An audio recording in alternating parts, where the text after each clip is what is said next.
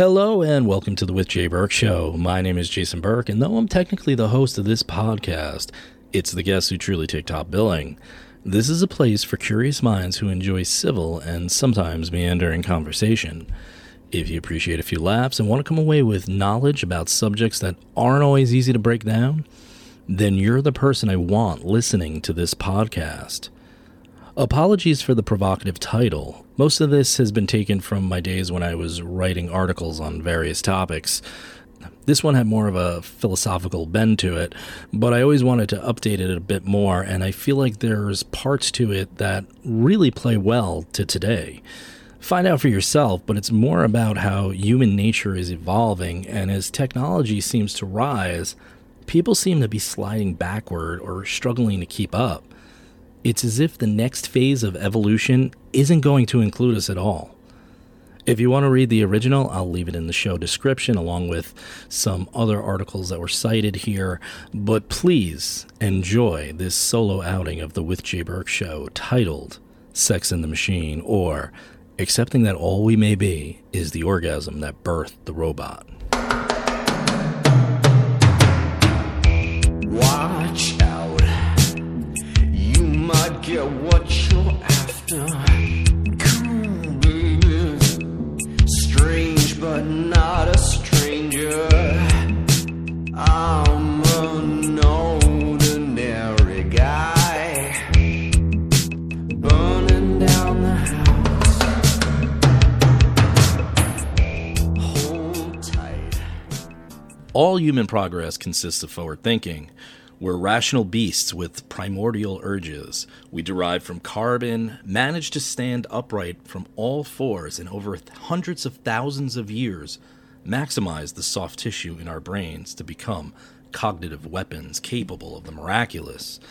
However, we are held back by more than the size of our skulls. The urge to create, more aptly, procreate, still lies within the DNA of our reptile brain. It's all been there since the beginning. Fixed action patterns, the pelvic thrust. In the recesses of our subconscious, before we invented euphemisms and censorship, the orgasm, the male version anyway, gives way to conception, which gives way to life. You naughty, naughty boy! So how does all this filthy talk that has you feeling inquisitive or shamed or both give way to the machines? It doesn't. Not so much in the concrete sense, but more the abstract. See, as a species, we evolve, and we may be at an age where that evolution has only taken us so far. Suicide and depression rates are on the rise. Medication prescriptions for anxiety and other assorted mental illnesses are flying off doctors' pads quicker than they can scribble. And according to the Journal Archives of Sexual Behavior, it finds that younger millennials born in the 1990s are more than twice as likely to be sexually inactive in their early 20s as the previous generation was. Are these the signals of a precipitous fall? Perhaps not, but evolution may be stalling in a biological sense. And when we take a step back to take an honest look at where we're heading, the evolutionary path seems to be a technological one. Since the first humans learned to control fire and leave the hominins, Neanderthals, and Denisovans cemented in hard-packed earth, life became easier to sustain. Cooking provided more caloric intake, huddling around an open flame gave rise to cultural traditions, the world opened geographically, and our brains grew more prominent as a result. But with rational thought and contemplation came something no other creature has been able to duplicate: a sense of purpose. See, humanity is a funny thing, however. Swayed too easily toward emotional thinking, we seem to lack the proper perspective because as big as our brains are, we like to view the world in relation to ourselves. It's why we can look into a lover's eyes and not see the happy cocktail mix of dopamine, serotonin, oxytocin, and endorphins firing off all at once to stimulate reproductive motivations. It's why we can marvel at the beauty of the stars in a purple sky and not think twice about the forests we've cleared, the water and soil that's been used up and polluted, or the species that have been stomped out and never to return. So what's next? From the standpoint of a species, our only goal is perpetual existence. Nature has its laws too, and undoubtedly we're infringing on those at almost 7.8 billion people and counting. All of life eventually becomes extinct, and we're an asteroid, nuclear winter, or a super virus away from complete annihilation. Humanity being just another small footnote in the long arc of existence. Perhaps the only saving lies within a conjugal arrangement between man and machine, or, more appropriately, humans and artificial intelligence. For if Leonardo sketched the Vitruvian Man as the perfect template, Siri might be well on her way to melding the model hybrid. Some will scoff at the notion of the integration of these limitless tools on the horizon, but for every fantasy Terminator concocted by Hollywood infused with flesh-like exterior, we have actual prosthetic limbs sewn into human bone and tissue. He's more machine now than man, twisted and evil. Even the smartphone has replaced the watch, the camera, the alarm clock, the calculator, the GPS, and guess what? It's rewiring your brain. If the human brain can process no more than 60 bits per second, it'll find ways to expend the energy as expeditiously as possible. After all, estimates say 20% or more of the body's energy output is dispersed by the brain, acting as the conductor, keeping our organs and consciousness in a state of symphony. Delegating duties and pushing off non-important tasks everywhere is where technology has become most addictive. We're like Pavlov's dog, salivating at each buzz and beep, and when we need to recall some lost information, why not just let Google's endless artificial intellect complete the task within its search engine algorithms? According to Arati Prabhakar, she says, "We and our technological creations are poised to embark on what is sure to be a strange and deeply commingled evolutionary path." Prabhakar is the director at the U.S. Defense Advanced Research Projects Agency, or DARPA, which sounds like it's from the TV show Lost, but it's not. But it is a government entity. Prabhakar believes biology and technology will become synonymous. DARPA has been the backbone of most of our technological achievements. Without the bluster of a Steve Jobs or the salesmanship of a Bill Gates, they've created or been instrumental in the fruition of the internet. They beat Google Maps to the punch by about 30 years and gave us the autonomous vehicles which will eventually save countless lives. Currently, DARPA is in the midst of its latest technological project named The Big Mechanism. The purpose is to gather as much cancer research as possible from journals and articles and assemble this information into predictive models and explanations to cure or eradicate particular types of cancers. Simple for machines programmed for one purpose, who don't have to deal with egos and fears and the inadequacies that plague the fragile human psyche. It's also a task humans are horribly inept and equipped to handle and perform much more proficiently by machines. So what happens if the machines realize their most terrible master can now become its most wonderful slave? It's a fear that many scientists, academics, and even titans of the tech world fear may be happening. Concerns about runaway artificial intelligence have famously been rendered from the lips of Elon Musk and Bill Gates. Even neuroscientist, podcaster, and public intellectual Sam Harris once asked how we could expect a computer endowed with super intelligent AI running 1,000,000 times faster than the greatest living minds, able to perform in a week what took human-level intellect 20,000 years, to have values commensurate of our own. So what exactly is AI? AI, or artificial intelligence, has been a part of science fiction for centuries, but it's only in the past few decades that technology has begun to catch up with the imagination. Today, we're on the cusp of a new era in which AI will transform our very way of life. In many ways, AI is already starting to reshape our world. Machines can now perform certain cognitive tasks that were once the exclusive domain of humans. For instance, they can recognize faces and objects, understand natural language, and make decisions based on complex data sets. Moreover, AI is becoming increasingly capable of learning on its own, a process known as deep learning. As AI continues to evolve, its capabilities will continue to expand, and its impact on our world will become even more profound. Each of these questions only sprout thousands more. Humanity progresses because we can't remain idle. Momentum takes us forward, and where we once were happy serving an invisible God, well, now we're on to creating one. Crystal balls aside, we have no clue what that God will be or how it will view us. Will we be torn apart and destroyed in some violent Terminator 2 scenario? Hasta la vista, baby. Probably not exactly that way. But in 2015, the Future of Life Institute published an open letter on AI weapons, warning that a global arms race is virtually inevitable. And escalatory dynamics such as this represents familiar terrain. Powerful countries have long fought for military supremacy, whether it be the Anglo-German naval arms race that led to World War I or the Soviet-American nuclear arms race of the late 20th century.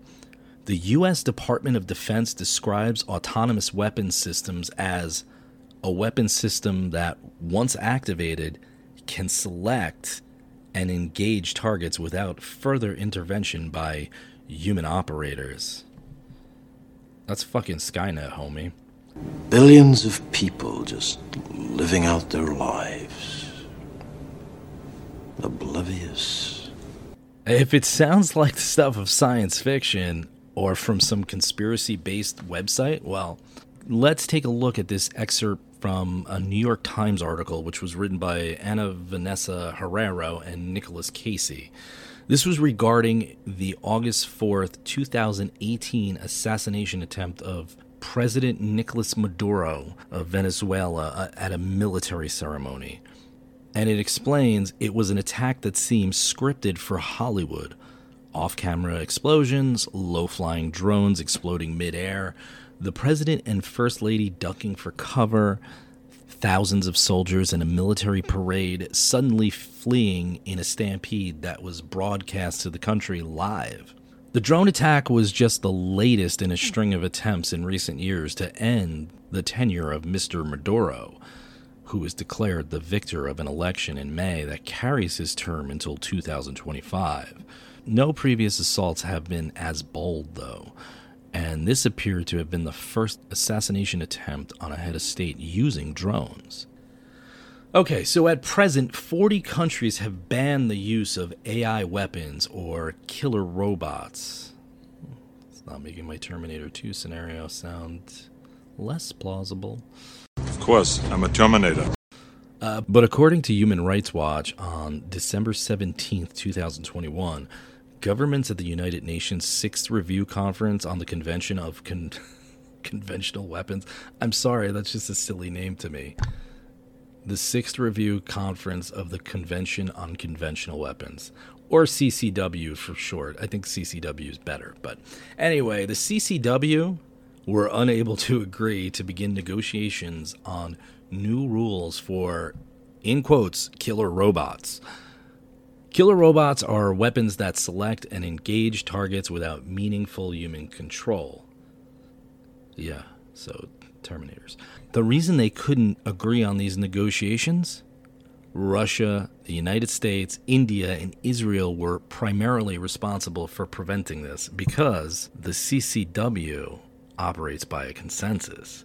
So these 4 countries and a handful of others are investing heavily in the military applications of artificial intelligence, and emerging technologies prevented agreement on these regulatory proposals. That may be worrisome, but there's another scenario that seems far more likely. After all, there are many fears that machines will displace us and send our fragile economic equilibrium spiraling. It was the core message of the then insurgent long-shot Democratic presidential campaign of Andrew Yang, thrusting him from well-to-do former tech executive who started the non-profit organization Venture for America to be the voice of reasoned principle for both sides of the political spectrum.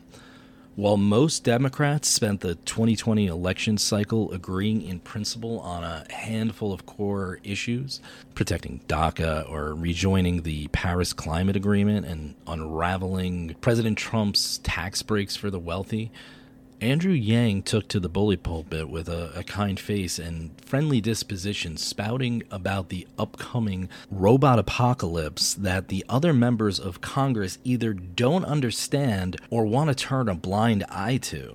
All you need is self-driving cars to destabilize society, Yang said in his first interview about his campaign.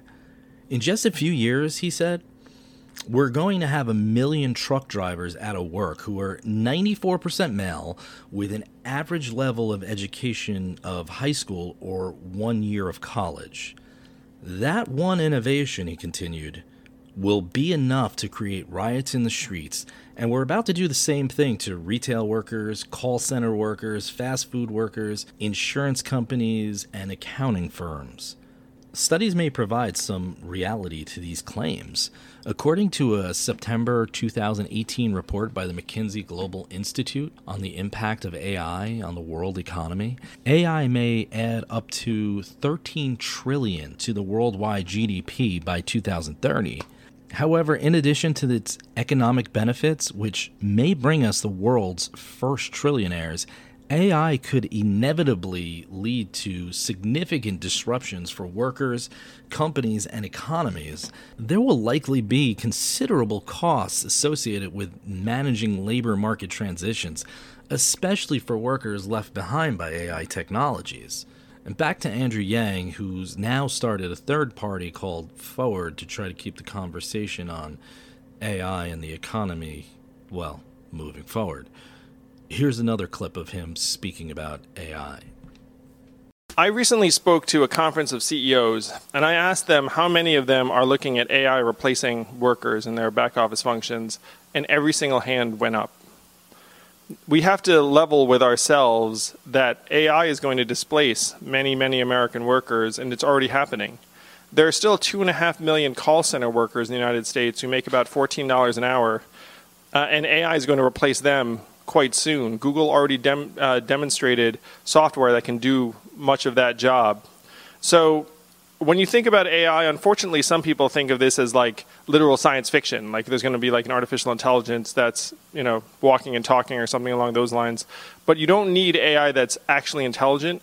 You just need AI that can edit contracts and fill out accounting forms and answer customer service calls faster and more error-free than the average high school graduate. Okay, so it's easy to buy into the hype of an omnipotent artificial intelligence these days. After all, we're watching venture capitalists dump billions of dollars into tech startups, and government technocrats are boasting of how AI is going to help them streamline municipal governance. But the hype is just the hype. The true threat of AI to humanity lies not in the power of AI itself, but in the ways it has begun to chip away at our humanity. The truth is, we know AI is already changing power dynamics and interpersonal relationships every day. Government institutions and multi-conglomerates are wading into the waters of a moral abyss, capitalizing on treating humans as minuscule data points to be aggregated and tapped by AI. This dehumanization further amplifies a winner-takes-all logic that creates mighty AI monopolies that erode the things that allow us to progress: human agency and autonomy. In order to mitigate the side effects, it's going to take a partnership. It's going to be a partnership within academia, civil society, with regulators, and corporations to ensure that human-centric AI will empower humanity, not remove us further from it.